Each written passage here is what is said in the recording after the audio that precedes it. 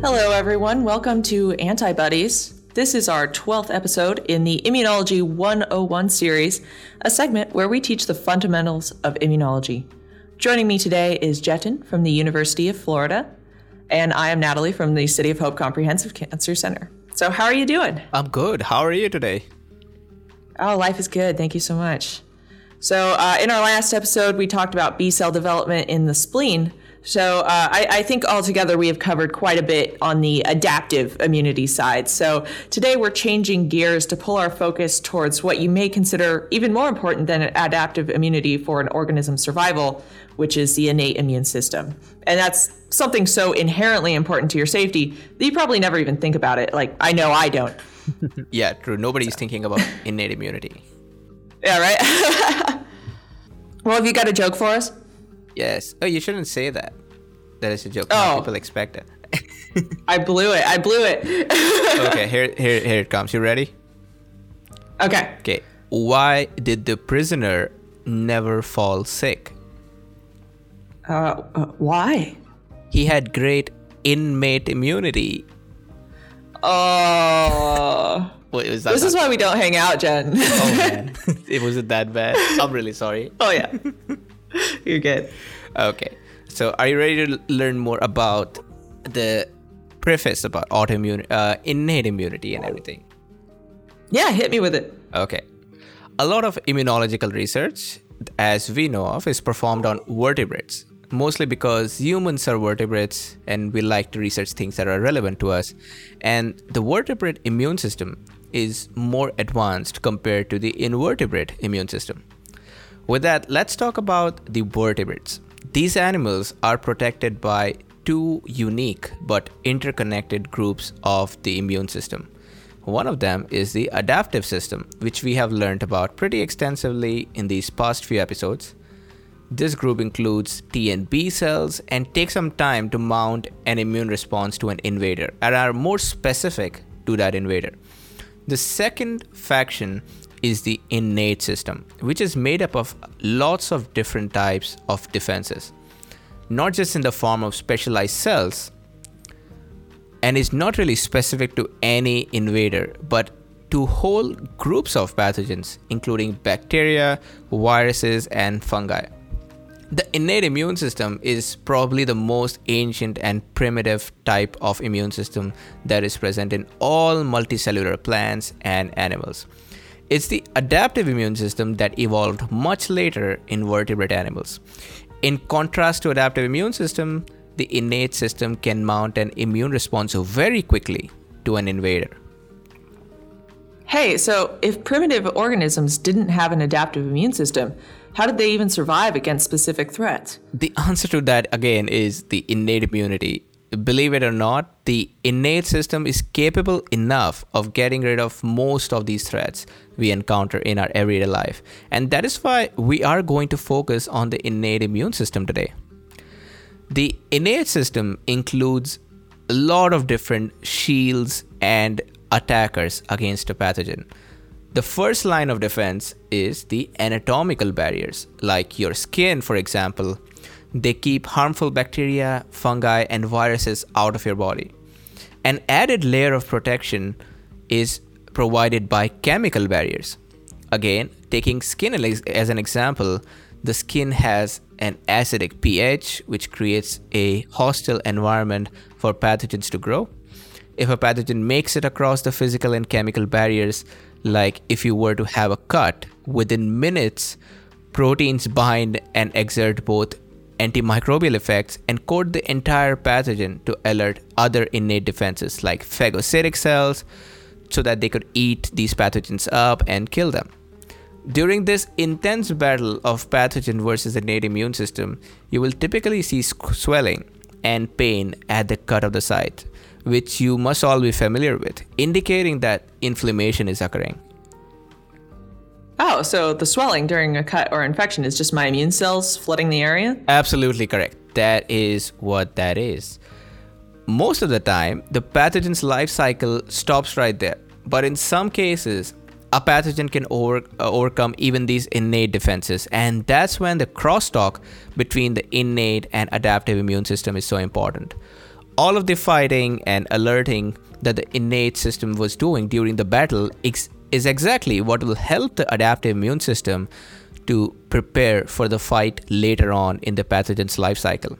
This is exactly why the innate and adaptive systems are complementary and both rely on each other for their function. In this episode, we'll be talking about all of these innate mechanisms in more detail, including how anatomical barriers all over your body keep pathogens out, and the importance of epithelia, how antimicrobial proteins and peptides function, and the role of cellular and effector mechanisms in destroying evading pathogens. That's pretty cool. Well, can you tell us, let's start out with the anatomical barriers? Sure, yeah, anatomical barriers will become the first line of defense for us. A barrier is a structure or material that blocks the movement or entry of something. During the medieval times, or as recent as 2016, walls were considered an effective mechanism in keeping outsiders at bay. That would be an anatomical barrier. For multicellular organisms like us, the skin is a form of anatomical barrier and is considered the first and most important line of defense against pathogens because they are that literal physical structure that blocks their entry. While I give the example of skin being an anatomical barrier blocking the entry of harmful bacteria into the body, it should be noted that physical barriers like this also exist on anything inside our body that connects the body to the external world.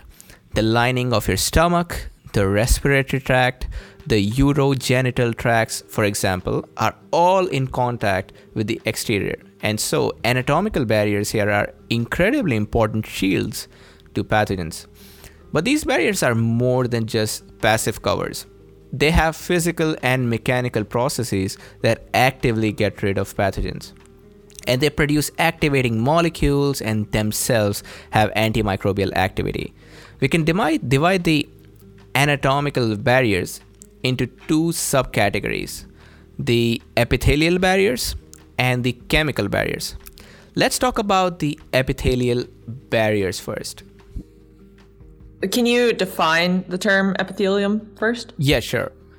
The term epithelium is used to signal it's the common term to denote the outermost layer of any organ. For example, the epidermis of the skin, that thin layer of tissue lining or covering our lungs, kidneys, or the inside of our nasal cavity. All of that is epithelium. One of the functions of these epithelia is to act as a barrier function, and that's where the epithelial barrier name comes from. Natalie, can you tell us more about the epithelial barriers? Yeah, sure. Well, let's talk about specifically how these epithelial barriers protect us. So the skin's epithelial layer, the epidermis, is composed of really tightly packed dead skin cells that function as a waterproof coating on the body. So you probably notice if you spill water on yourself, it all just drips off. And there's also the lower dermis layer that contains the hair follicles, like sweat glands, and even more immune cells like dendritic cells and phagocytes. In simple words, the skin is tough and makes it quite difficult for microorganisms to get through because of how tightly packed the layers are. The epithelial layers lining the respiratory, gastrointestinal, and urogenital tract are equally as packed because the epithelial cells here are bound by something called tight junctions, again, making it very difficult for any invader to squeeze through cells and enter the body. But there's more to these barriers than just tightly packed cells. In the respiratory tract, the synchronized movement of hair-like projections of the cell membrane that we call cilia physically drive microorganisms out of the lungs. That's why you cough. Then many of the epithelial cells and some other specialized cells can make secretions in the form of mucus, urine, tears, and milk. These secretions have incredible antimicrobial function. So the flow of urine gets rid of bacteria in the urinary tract all the time. In the stomach, the acidic pH and the mucus and the overpopulation of healthy gut bacteria also help to keep harmful bacteria out. Hey, before we move on, I was wondering, how do pathogens overcome this epithelial barrier? From what you have described, to me it looks solid enough to keep everything out, and then you add those secretions over this. I cannot think of a way how pathogens would get around it. That's a really good point.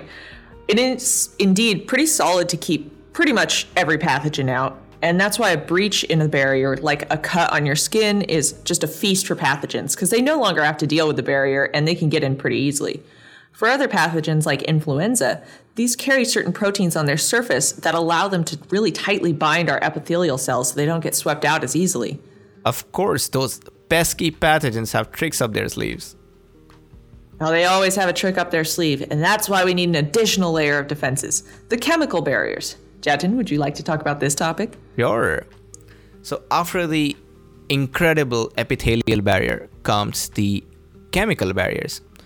A crucial point about the epithelial cells that helps in getting rid of pathogens is their ability to secrete or make or produce a broad spectrum of antimicrobial proteins, as well as even smaller protein fragments that we called peptides. The skin and other epithelial linings in the body secrete enzymes.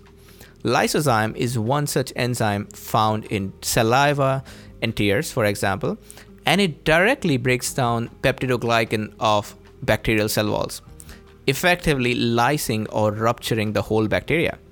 Another protein, antimicrobial protein called psoriasin, is very potent against E. coli that are found on the surface of the skin. Then we have lots of other antimicrobial proteins like lectins that bind to harmful bacteria in the intestines and form a sort of coating to prevent these bacteria from sticking to the host's epithelial cells. Apart from antimicrobial proteins, our cells also make antimicrobial peptides, which have a very similar function but are generally smaller than proteins, usually less than 100 amino acid long. These peptides are a part of an ancient innate immunity found in invertebrates, plants, and even some fungi.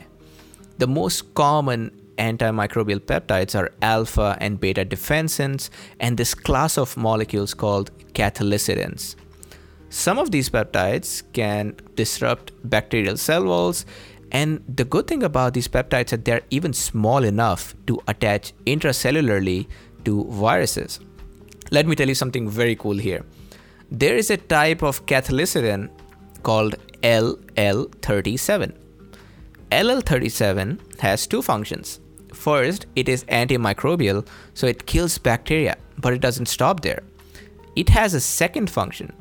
It binds to the bacterial nucleic acids, stabilizes them, and delivers them to the pattern recognition receptors to alarm our immune system. Hey, that's a great segue for me to tell you about PRRs. So think of it this way. Animal bodies have been assaulted by the same sorts of threats for millennia, like bacteria and viruses.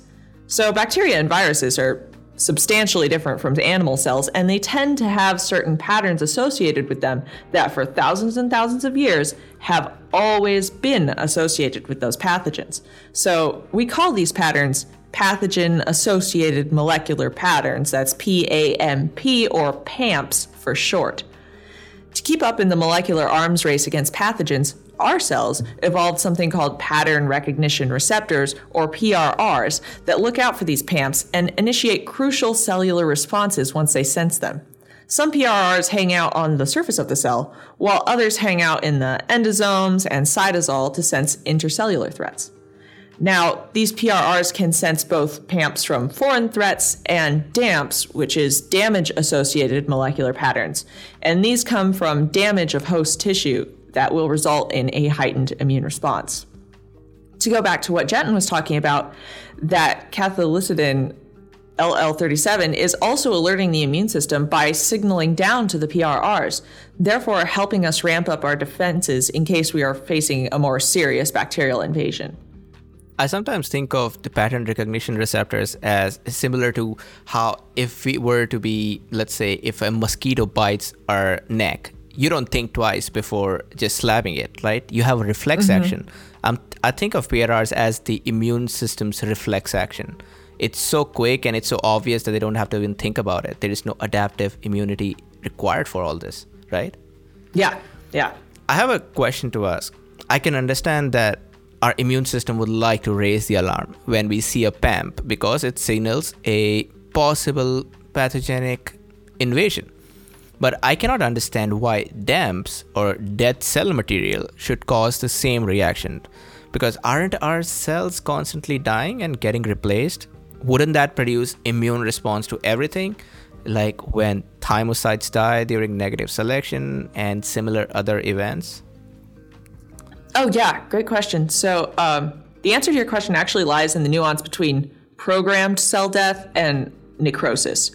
So you're right that there are billions of cells being turned over, dying, and getting replaced, but that's part of the homeostasis. So these cells typically die due to a programmed cell death where they don't vomit out their cellular contents. Instead, they just like pack up their little organelles in an organized function and just kind of like shrivel up and wait for a phagocyte to remove them. Very few, if any, DAMPs are produced in this process. On the other hand, necrosis is a form of really brutal cell death, which is typically induced by agents like toxins or cellular damage. So during necrosis, the cells do spit out their contents, thereby generating DAMPs. So it suggests that there's something like really wrong, like maybe a virus is causing these cells to lyse, or you got a cut, or there's definitely something that the body needs to respond to. Oh, thanks a lot for that. So pretty much all of the myeloid lineage, your macrophages, neutrophils, dendritic cells, et cetera, and the lymphocytes, your B's, T's, and natural killers express PRRs. But other cell types that commonly get in contact with outside threats also express them, like your epithelial cells on the skin and in the mucosal tissues, or the endothelial cells lining your blood vessels. So now there's plenty of types of pattern recognition receptors, and they all do different things, and they express in different milieus. So I'm going to give you a quick rundown of like the iconic one, which is the TLR. So TLR is short for toll-like receptor. These are the iconic PRRs and the first to be discovered and characterized. They're actually named from a gene discovered in Drosophila, which is fruit flies. So toll is actually German for weird, because when you deleted these in the fruit flies, they had a severe developmental defect. But one thing that they found was that the toll gene and ones like it were important for protecting against infection. So actually discovery and characterization of TLRs has led to two separate Nobel Prizes, one for Christine Nussenlein-Volhard, Eric Weishaus, and Edward B. Lewis in 1995, and another in 2011 for Jules Hoffman. This part shows you how important research in Drosophila is. Even things that we don't think are directly related to the immune system, they somehow they come around and you can connect them. Yeah. So also don't feel bad if your model organism isn't a mouse. You're probably doing pretty important research. So there are actually 13 toll-like receptor genes in humans, and mice, and they all have a very, very similar structure. TLRs kind of look like a fish hook. So they've got, that little hooky part, and then they have a nugget on the other side of the receptor that they're on, and this is called a TER domain, and that stands for toll/IL-1 receptor. And that's because of its homology or similarity with the IL-1 receptor. So TLRs are found both extruding from the cell surface and also into endosomes and lysosomes. TLR4 specifically is interesting in that it hangs out in both places, whereas most of the other TLRs usually only localize to one membrane. So the hook part of the TLR is made up of protein regions called leucine-rich repeats, or LRRs, and those are the parts that physically bind and recognize PAMPs or DAMPs. So these guys recognize a wide variety of PAMPs. For instance, TLR4 binds lipopolysaccharides from gram-negative bacteria, whereas other TLRs could bind dsRNA from viruses, mannins from fungi, flagellin from bacteria, and all sorts of other conserved PAMPs. When the TLR does bind its ligand within the LRR, The TLR proteins dimerize, meaning that these two cytoplasmic domains come close together. The interaction of their TER regions then triggers a series of innate immune responses. Like any innate response, TLRs have the capacity to generate generalized inflammation. All TLRs signal downstream to activate the transcription factor NF-kappa B, which we could probably make a whole episode about NF-kappa B because it's so important. NF-kappa B then activates the expression of tons of innate inflammatory genes. Just for our listeners, I would like to expand that NF-kappa B stands for nuclear factor kappa B. And Natalie, I have a question for you. How do TLRs evoke the right response to the right pathogen? I understand that they are specific in the sense that they only bind to particular pathogenic products. But is there a difference in the response that they elicit from the cell once they bind to these variable things? Yeah, actually. To grant specificity, many TLRs signal through pathways that are unique to that TLR, so the cell knows to respond in the right way. But this is a very serious question you asked. Buckle up, because we are going to get in some of the most dreaded territory of immunology right now, and that's the cell signaling pathways. Oh no, it's a cell signaling pathways. I strongly believe that when immunology books introduce the topic cell signaling for the first time, they should have some disclaimer like 18 plus content or not for the faint-hearted, just to give a heads up to the readers. Dude, yeah, for real. I didn't think we would be diving into cell signaling already, but I guess if we have to talk about it someday anyway, why not do it right now while discussing TLRs? Yeah, let's do it. We are strong. We are capable. We can do it. Okay. Out of the many signaling pathways that do exist, let's focus on just the TLR signaling today. So the protein adapter of a particular TLR's TER domain, that's the little nugget inside, dictates what happens next. So I'm going to tell you about two. They're TRIF and MyD88. So TRIF is spelled TRIF and MyD88. MYD88. Natalie, you said you're going to talk about adapters. Can you first define what an adapter means? Yeah, for sure. Think of an adapter like a puzzle piece connecting to two other pieces together. These typically don't have enzymatic activities themselves, but they can recruit other enzymes which are required for the signal to propagate. If you want to personify an adapter, think of it like that friend of yours who invites you to parties or game nights or just hanging out. You might not actually like this friend, or you have no personal connections to them, but you need this person because without them, you would just be lonely, watching Netflix at home, and wondering if anything meaningful will ever occur in your life.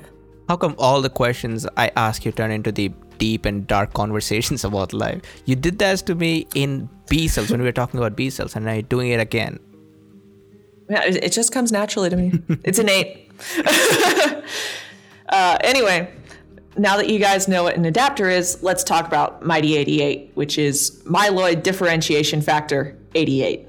So most TLRs use it, definitely all of the plasma membrane bound ones, and even some of those in the endosome. So let's say your plasma membrane TLR2 got tripped and received a signal, maybe from a peptidoglycan from a gram-positive bacterium, TLR2 actually heterodimerizes with TLR1 in this case, and this will cause the recruitment and activation of MyD88.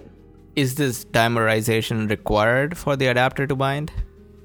Yeah, actually, yeah. It's only when those TLRs dimerize that the binding pocket will appear for MyD88.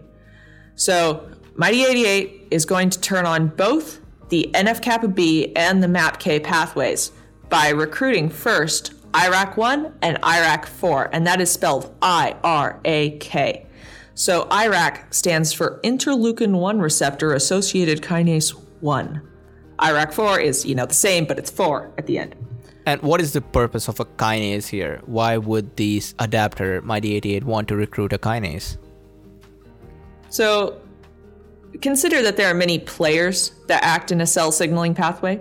We've talked about the receptor, which in this case is the TLR. Then we talked about the adapter. So then there's going to be the kinase. The kinase phosphorylates other proteins. That means it adds a little phosphate group. The phosphate group is heavily charged so that when it's added to the protein, it changes the conformation. Like the protein has to physically change shape to adjust to this heavy charge that has just been attached to it. As a result of this conformation change, it changes how it behaves. Shape influences function. So, for example, when some transcription factors are phosphorylated, they become active. Similarly, even kinases themselves can get phosphorylated and become active. In the world of cell signaling, think of phosphorylation as a way of passing the baton in a relay race. This baton is carried on the surface of the cell all the way to the nucleus to successfully propagate a signal. Thanks for that explanation. Yeah, no problem. So coming back, focus on IRAK1. So after recruitment by Mighty88, IRAK1 phosphorylates itself. And this in turn activates the protein TRAF6, and that's spelled TRAF6. Now that is the abbreviated form of TNF receptor associated factor 6, but just to keep things simple, we'll call it TRAF6. This is the scaffold, the anchor where all the next proteins will hang out together. Hey, that's another term you just mentioned here. What is a scaffold? Is this the same as an adapter? I mean, scaffolds are proteins that are kind of similar to adapters in the way that they help recruit other proteins. However, what separates protein scaffolds from adapters is that these depend on phosphorylation or modification to start recruiting. Also, scaffolds can form giant complexes that a measly adapter can only dream of. Scaffolds are so important for propagating and regulating signals that slight changes in their expression or activity can actually have big effects on the outcome of a signaling network. So, like receptors, adapters, and kinases, scaffolds have a very distinct job to do in a signaling pathway. Do you guys want to know a cool fact about scaffolds? Yes. What's really cool is that they can actually integrate multiple pathways. They act like a crossroads between these communication pathways that makes them super important for cell signaling. A good way to think of scaffolds is like a communication hub where a lot of crosstalk can take place. Wow, and that sounds like it's an important point for a cell to have. Yes, it is. So now that TRAF6 has been phosphorylated by the IRAKs, TRAF6 will do its scaffolding job and bring in all the other proteins. So next in line is TAK1, that's TAK1, and some of its friends that help TAK1 get there. All of these proteins, TAK1 and friends, are currently hanging out with the TRAF6, and you know who else is hanging out near TRAF6? IRAK1. So now TAK1 can get phosphorylated by IRAK1. It's as if the TRAF6 is essentially bringing substrates of IRAK1 in proximity to make IRAK1's job easier so that it doesn't have to find its substrate in all this massiveness of a cell. Yeah, absolutely correct. I told you guys it's a communication hub. Its job is to get those interacting partners together. Let me tell you that another name for TAK1 is mitogen activated protein kinase 7, or MAPK37. This enzyme is capable of starting a whole new set of signaling, which is called the MAPK signaling pathway. So that's how TRAF6 is integrating multiple pathways. Yep. So apart from signaling through the MAPK pathway, TAK1 also plays a role in the NF-kappa B pathway, which we still haven't even finished talking about. So the phosphorylated TAK1 is now an activated kinase itself. As it is activated, it is going to go and phosphorylate its target, which is the IKK complex, which is made up of several proteins that we will omit for now. So IKK, or inhibitor of kappa B kinase, is, as the name suggests, a kinase itself. Therefore, it is going to go to its subsequent target. Can you guys guess what the target of IKK is? First, I want to highlight how all the kinases are activating other kinases for them to activate other kinases. This is this is funny. Okay, can you tell me what is the target for IKK? It's right in the name. Inhibitor of kappa B kinase, or IKK, phosphorylates the inhibitor of kappa B. That makes sense. So what is this inhibitor of kappa B doing? The inhibitor of kappa B, or IKappa B, as the name suggests, is an inhibitor of nuclear factor kappa B, or NF-kappa B. NF-kappa B. So imagine I-kappa B as your clingy, toxic ex who won't let you go, and it just pulls you down from ever being successful or getting anything done until the IKK phosphorylates the I-kappa B such that it has to let go of the NF-kappa B. So now you, the NF-kappa B, are free to go live its life, do its job, which in this case is to go to the nucleus and direct the RNA polymerase to go transcribe some genes that will make this cell become activated and make a lot of cytokines to pull the attention of nearby immune cells. So another term for all of these different signaling components downstream of the receptor is called secondary messengers. So can you guess why we might need so many second messengers? No, I can't guess. Why do we need them? Well, I can give you two reasons. So first, these proteins help amplify the signal so that even one stimulated TLR can now seriously upregulate a whole slew of proteins. So think like a phone tree. If I tell two people and you tell two people to tell two people and they tell two people to tell two people, pretty soon we have a whole lot of people that know the thing that I told them. Second, it provides a multi-layer way of regulating the pathway.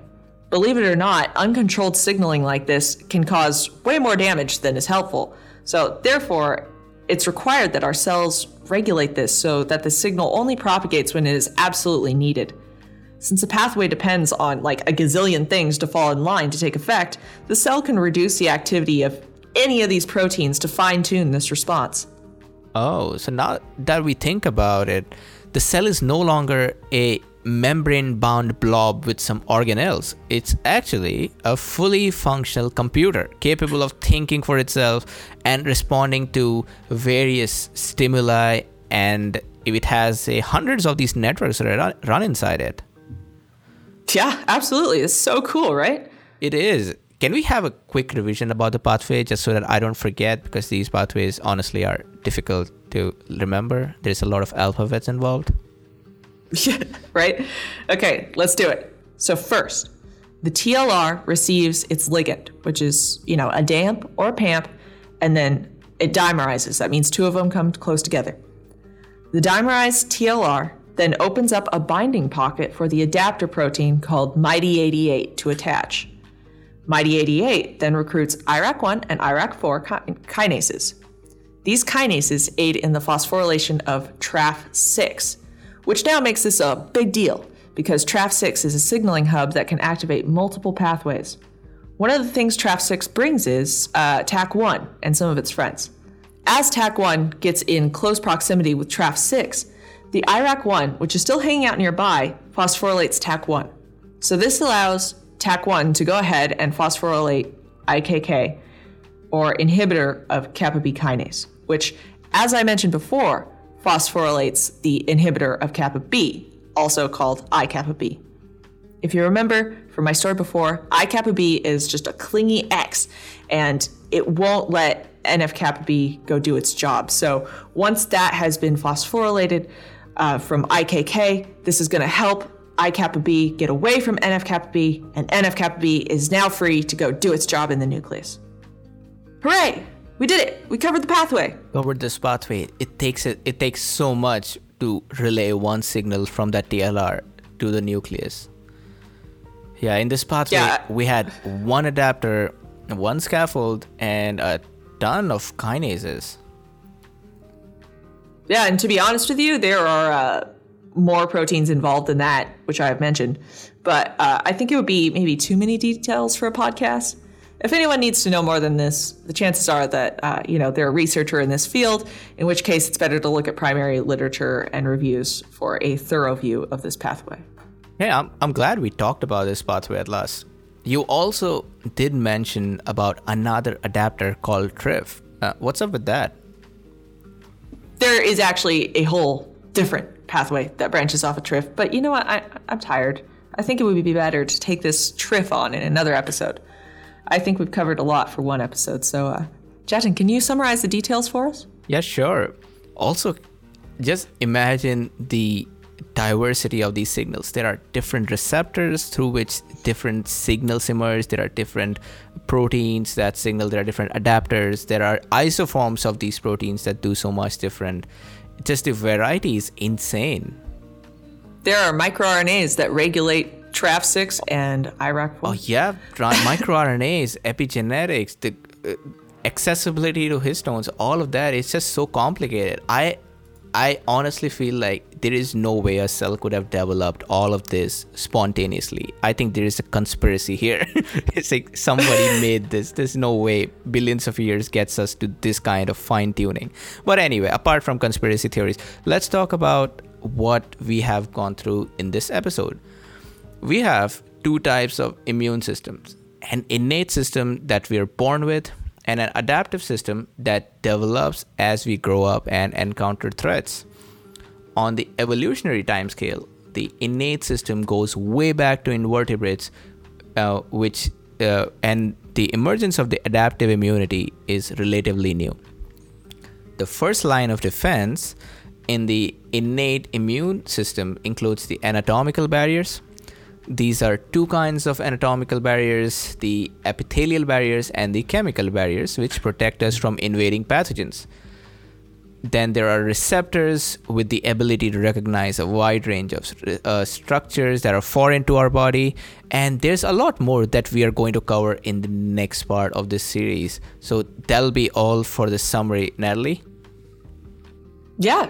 This would be a great point to wrap up our discussion. So thank you, Jatin, for this wonderful discussion. For our audience, if you are interested to know more about our science communication endeavors, please check out antibodies.org. You can find our blogs, journal clubs, and podcasts there. If you have any questions or suggestions, you can email us at antibodies1@gmail.com. With that, I am your host, Natalie, signing off until we meet again. Bye-bye. Bye-bye.